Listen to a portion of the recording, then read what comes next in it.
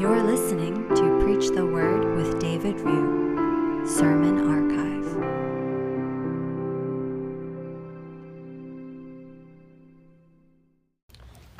Please join me in the word of prayer.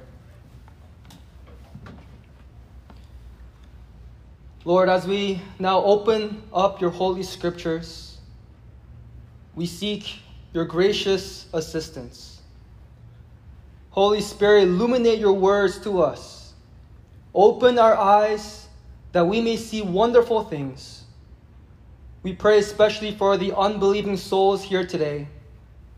Help them to see their sins in view of a holy God, and help them to see their dire need for a Savior. Lord, in these next few moments, set aflame our hearts with holy affections and holy convictions that lead to holy living and holy ambitions. And make this sermon most useful for the sanctification of your people, to the glory of God alone. We ask all this in the name of our mighty Savior, Jesus Christ. Amen. Well, welcome here to Frosh Rally and to our first Kingdom Come event of this year. We're excited so many of you have joined us, especially for the newcomers and our Froshies. Well, please open up your Bibles with me to Matthew chapter 10, verse 28. I'll just be preaching from this one verse, or you can follow along with me on the screen. Matthew 10, 28.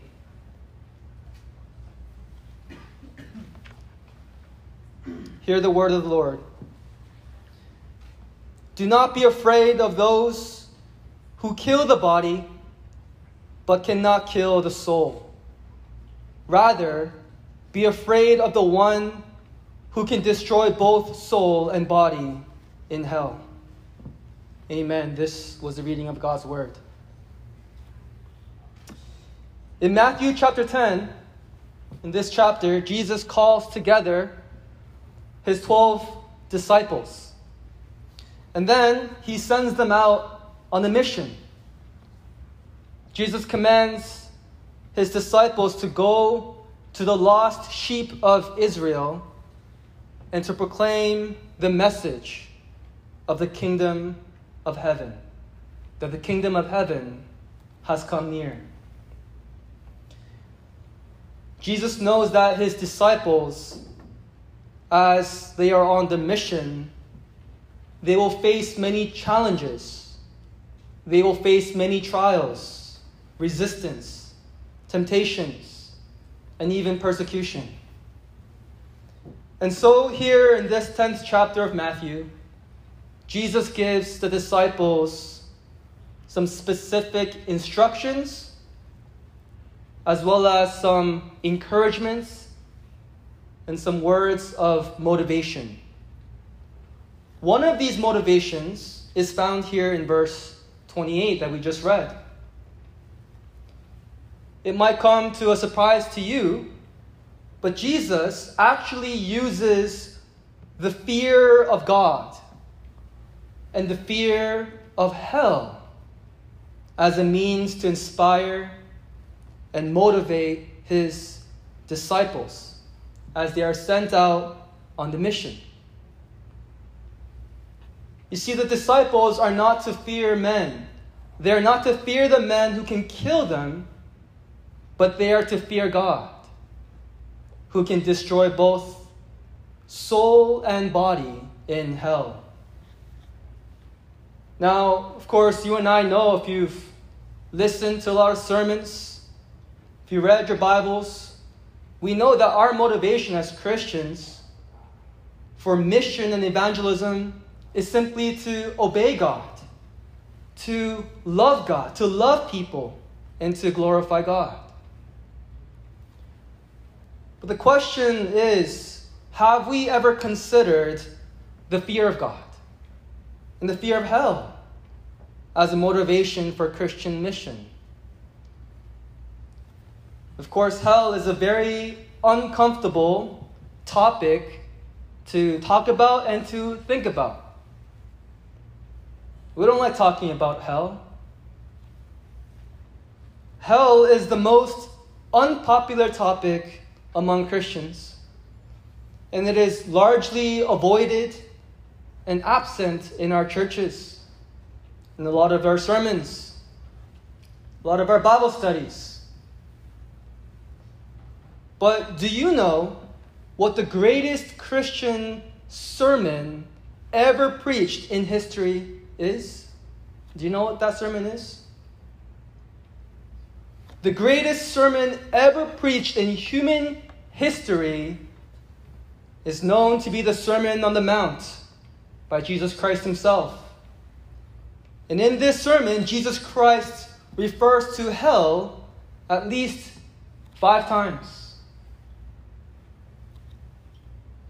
And let me ask you this. Do you know what the greatest Christian sermon ever preached in this land, North America, is? Virtually all church historians agree that the greatest sermon ever preached in American history is called Sinners in the Hands of an Angry God by Jonathan Edwards in 1741. This was the most influential sermon ever preached, and this sermon was about hell.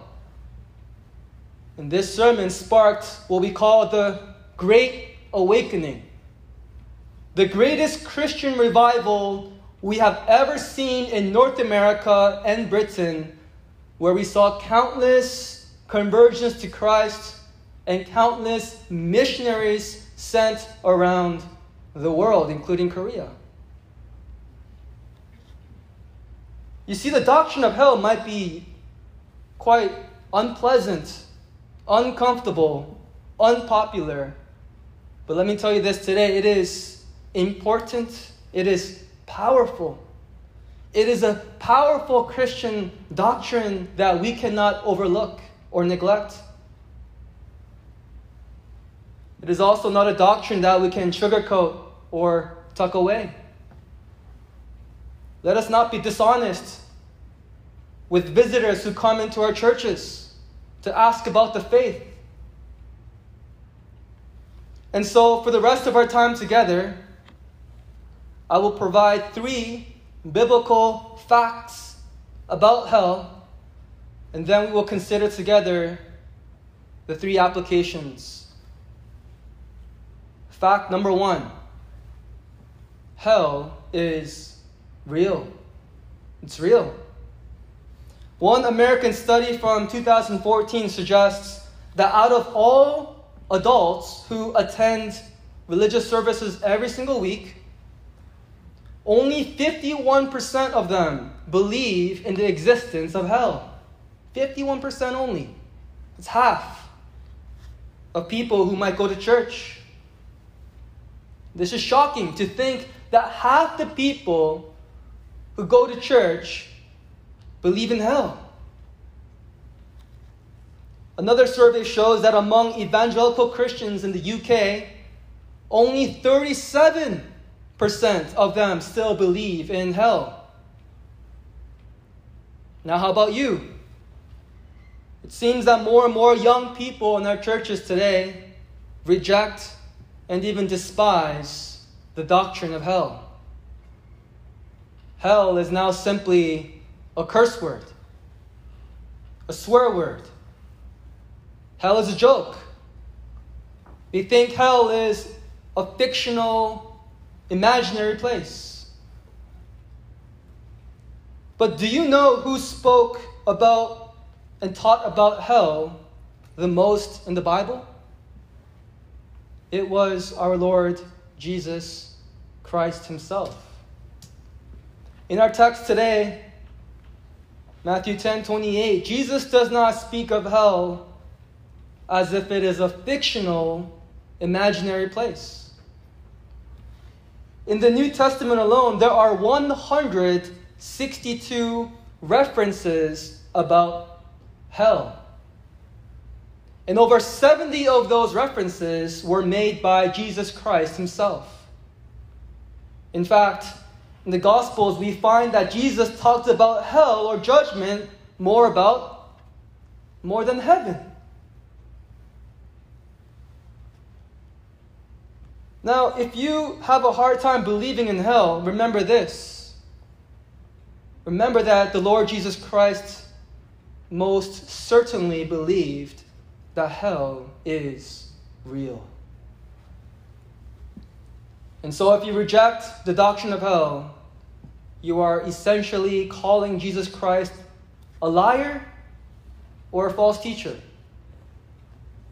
Hell is real. I didn't say it. Your pastor didn't say it. Jesus said it. God's word says it. Fact number 2. Hell is punishment. Jesus says in Matthew 13:49-50, "This is how it will be at the end of the age. The angels will come and separate the wicked from the righteous and throw them into the blazing furnace, where there will be weeping and gnashing of teeth." The fate of the wicked, the fate of sinners is hell. Hell is the punishment that sinners incur for their sins. The description of hell here we find that Jesus gives is horrific. It will be like a burning hot furnace. The human language cannot fully describe the horrors of hell. And the literal interpretation of fire in hell is not even sufficient. The imaginary of fire, the weeping, the gnashing of teeth, all of these are images that just symbolize the unbearable pain, the anguish, the misery that sinners will experience in hell. Now, if you live your life disregarding God and His law and His word, if you live your life in willful disobedience to God, hell will be waiting for you at the end of your life. And if you do not understand why a sinner must be punished in hell, then you do not know God. You do not understand what it means that God is holy. And you are quite naive about how sinful humanity is. That's what the Bible tells us. Today, the world points the finger at God and asks, how can a good God punish sinners and allow people to go to hell? Why would a good God do that? But the real question we should be asking is, how can a good God let sinners and rebels into heaven? Why should He? When we sin in thought, desire, and deed, we break God's law. We are going against His will. And we sin, let's face it, we sin because we love our sins more than we love God. When we break God's law, we declare war against God. We sin because we place ourselves and our own evil desires above God. And so why should God haters and enemies of God go to heaven to be with God? Did you ever ask that? If we don't want to worship God now, if we don't want to love God now in this life, if we don't want God now in this life, what makes you think that we should get God in the life after, in heaven? Why? God is holy. This means that He is utterly transcendent and set apart. He is perfectly righteous and pure. He is a God of justice, and therefore He must deal with sin justly.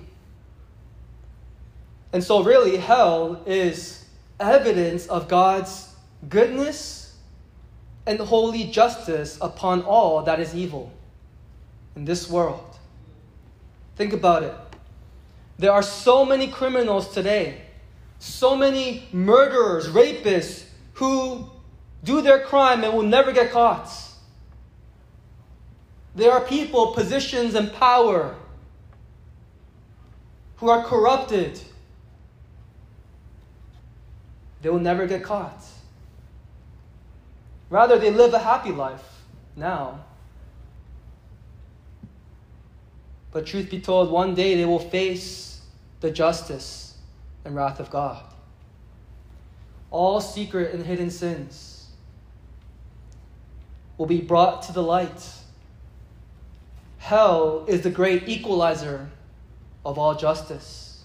Isn't this what our world wants today? You see the news. Everyone wants justice. Our justice system cannot serve true justice. God is the equalizer. Hell is God's good and loving and holy justice burning hot. Only if men and women understood this terrible fate, only if the world would stop mocking the teachings of Jesus Christ, then maybe we would see no wars. Do you think men like Vladimir Putin, if they feared God, if they feared what was ahead of them, do you think they could so easily go to war and kill hundreds of civilians and little children? But this is the problem, isn't it? People don't care. People don't care about God. People don't care about His Word. People hate God. People live their lives as if God doesn't exist. It doesn't matter if you go to church. So many people who go to church religiously live their lives as if God does not exist. You know why? Because people are sinners. And sinners will one day get what they deserve. That's what the scriptures tell us. They will face the holy wrath and justice of God. Fact number 3 about hell. Hell is eternal. Jesus says in Matthew 25:46, then they will go away to eternal punishment, but the righteous to eternal life. Jesus cannot be any more clear. He says the punishment is eternal. Hell is eternal. What does eternal mean? Eternal means forever, never ending. If you live your life in willful disobedience, rebelling against God, hell will be your final destination.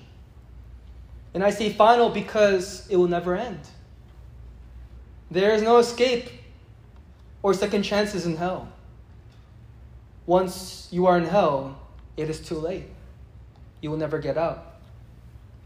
Now, some of you are thinking, who is this guy up here talking about this such unpleasant topic? Now, let me remind you, I'm just the messenger trying to be faithful to the message. I'm just trying to be faithful to the words and teachings of Jesus Christ. If you have a problem with this teaching, you have a problem with Jesus Christ. In hell, a day will pass, a month will pass, 1 year will pass, 100 years will pass, 1,000 years will pass, 10,000 years will pass, but still not a day closer to the end of your torment. This is hell. It is eternal. It is horrific beyond description.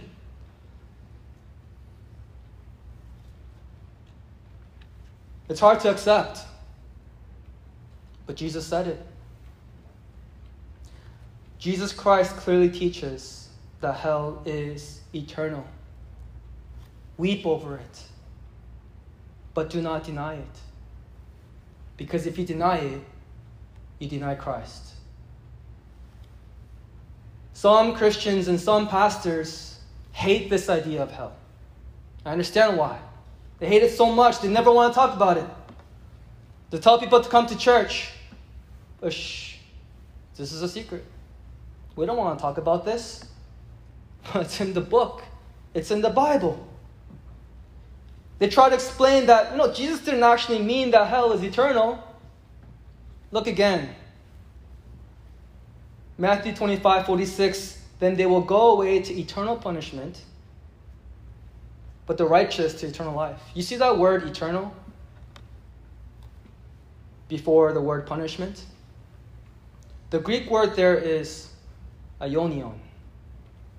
Now, this is the same word that is used again in the second half of the verse before life. Eternal life. If Jesus didn't really mean to say eternal punishment here, then maybe you should also forfeit the idea of eternal life. If we deny the eternal misery of hell, then we must deny the eternal happiness of heaven. We should take him at his word. Hell is eternal. You may object, but preacher, that's so cruel. That's so unfair. The punishment should fit the crime. I agree.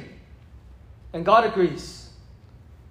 Punishment should fit the crime. He is a fair and just judge. Punishment is always determined by the severity of the crime, is it not? The severity of the crime is determined by the dignity and the worth of the person who has been violated. Do you agree? Allow me to give you an example. A man who tortures and kills a little girl will be much more severely punished than a man who tortures and kills a cat. This is because the little girl who has been violated has much more dignity and worth than a cat. But when we sin, we violate God. We offend God, who is God. Though our sins are finite, we sin against the infinite God. The God of infinite dignity, of infinite worth. Sin is cosmic treason against the Lord of Lords, the King of Kings, your Maker. You see, the chasm between God and us is infinitely greater than the chasm between a little girl and a cat. And you know what? If God came to us right now, if we could just get our hands on God, you know what we would do? We would kill him. We would kill him. This is what happened 2,000 years ago.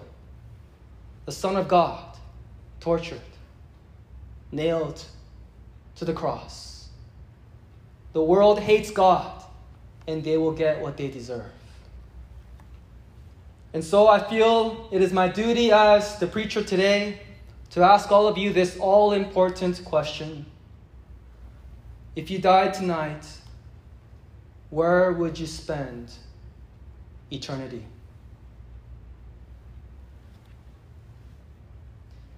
Now, I want to conclude this sermon by considering just 3 out of many applications for faithfully believing this doctrine of hell. Application number 1. If you believe in the doctrine of hell, you will have a greater appreciation for the gospel of Jesus Christ. A lot of Christians don't want to talk about hell because they think that hell just diminishes the goodness of God. It's not true, my friends. It is definitely the opposite. Eliminating hell diminishes the goodness of God. if we eliminate hell, then God is no longer holy. He would be an unfair, unjust judge. A God who just sweeps the sins all under the rug, who turns a blind eye. You see, hell is not evil. Hell is where evil is punished. Hell is morally good. And a good God must punish sin.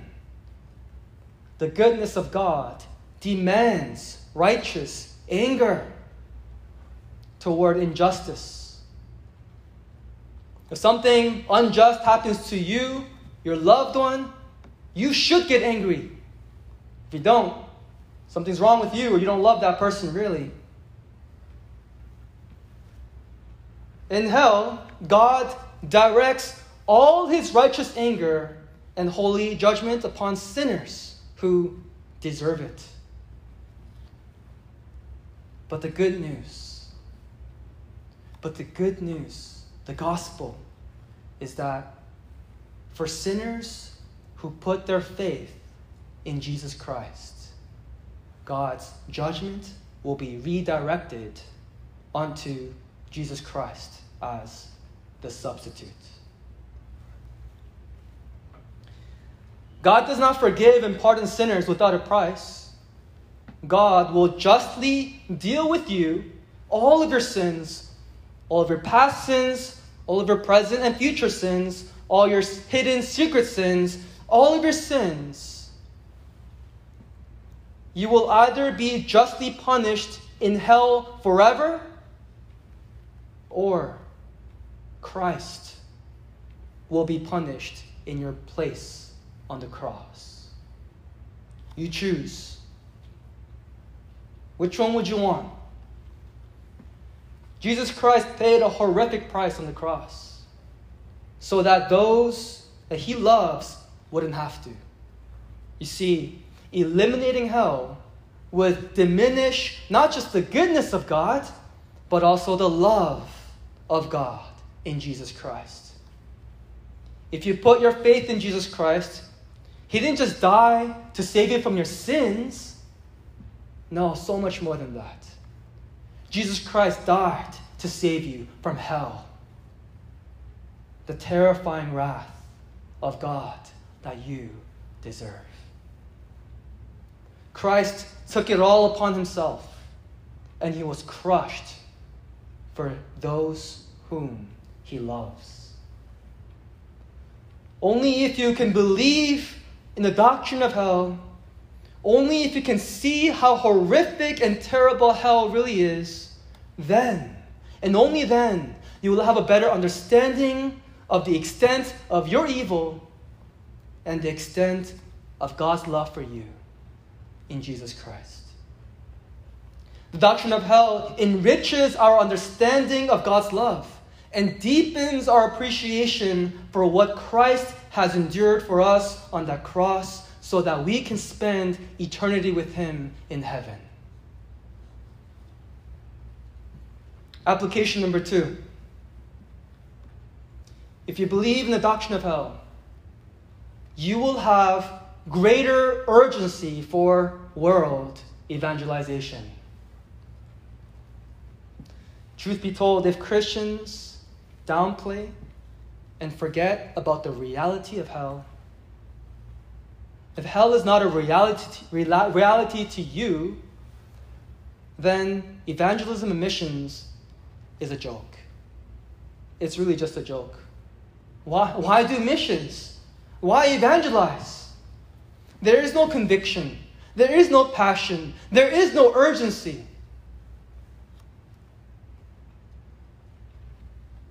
But hell is real.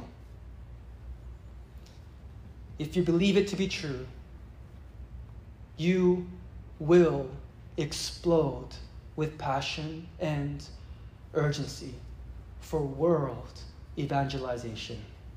You will commit your life to reach all people of all nations, of all languages with the gospel of Jesus Christ, or die trying. One preacher by the name of Charles Spurgeon put it this way, quote, "If sinners be damned, at least let them leap to hell over our dead bodies. And if they perish, let them perish with our arms wrapped about their knees, imploring them to stay. If hell must be filled, let it be filled in the teeth of our exertions, and let not one go unwarned and unprayed for." End quote. I want to tell you a story, a true story. A true story that happened in South Korea on February of 2003. There was a huge mass murder where a subway station caught on fire with people inside it. 198 people died, and another 147 were injured. A crazy man set a subway train on fire, and then the fire spread to another train behind it. In order to keep the toxic smoke and fire to spread, the train doors started to close automatically, but there were people still trapped inside. The automatic fire detector shut down the power in the entire station, so the doors remained locked. Many people suffocated that day. They were burning alive as they screamed until they died. Now, the survivor was a subway operator, the driver of the train.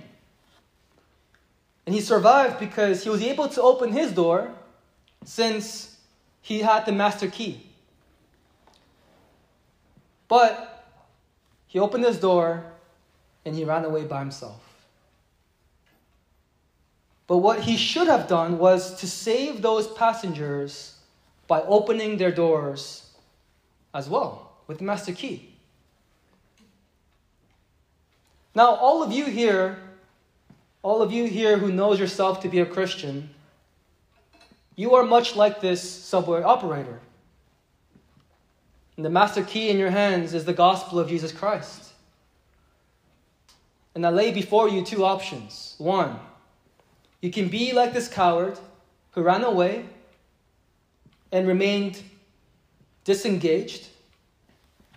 Or you can do everything in the power of the Holy Spirit to save people on their way to hell by opening their doors one by one, even if it means risking your very life. You hold this master key. You know the name that has the power to save. Then are you not obligated to save as many people as you can?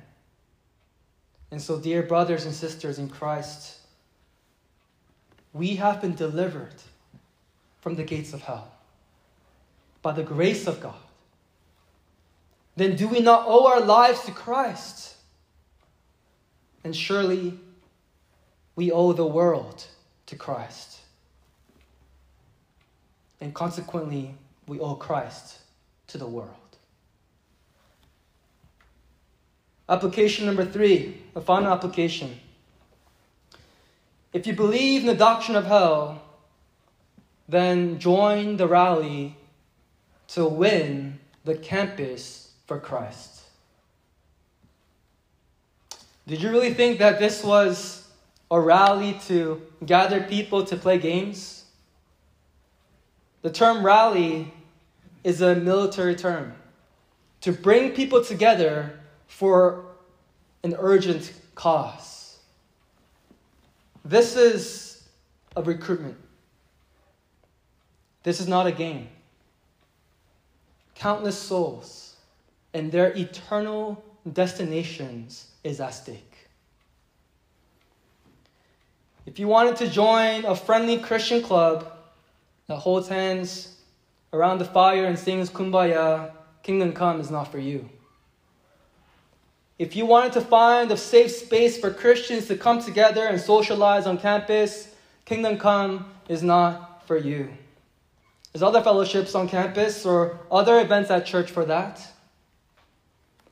But if you want to learn more about our awesome Savior and go deep in His Word, if you want to be used by God for His kingdom purposes, if you want to leave a legacy for Christ on your campus, to win souls on the campus, then please join us and help us.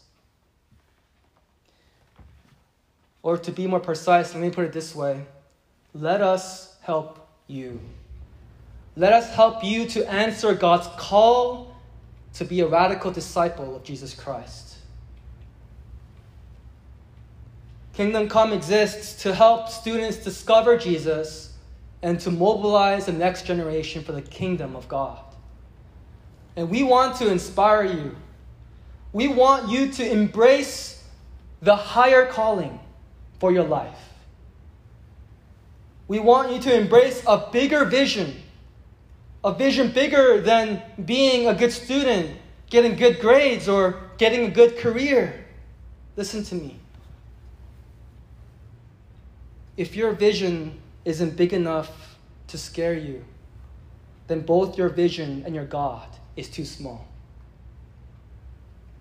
Come, help change the world by helping to fulfill the Great Commission in this generation. We can do it because God is with us. Imagine the impact we can have if we can reach all students on campus with Jesus, who will go on to be the leaders of their industries, of their nations. Imagine the impact. I believe this to be true. If we can win the campus today for Christ, then we can win the world tomorrow. And so I plead with you, do not perish with the world.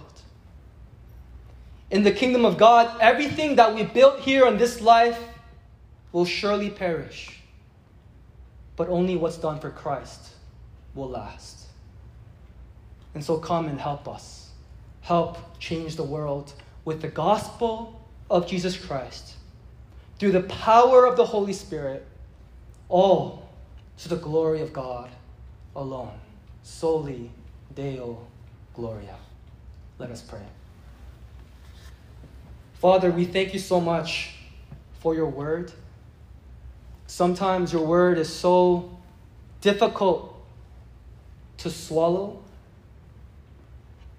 But Lord, I've preached not with my words, but with your words.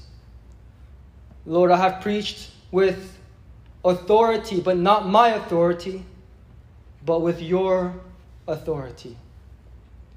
Help us to submit and surrender to your authority, to your truth. Lord, we pray for the conviction of the Holy Spirit. Give us eyes to see, ears to hear. May the gospel of Jesus Christ pierce our hearts, and may we be completely sold out for your cause and for your mission. We pray that your kingdom come on earth as it is in heaven. We thank you. We pray all this in Jesus' name. Amen.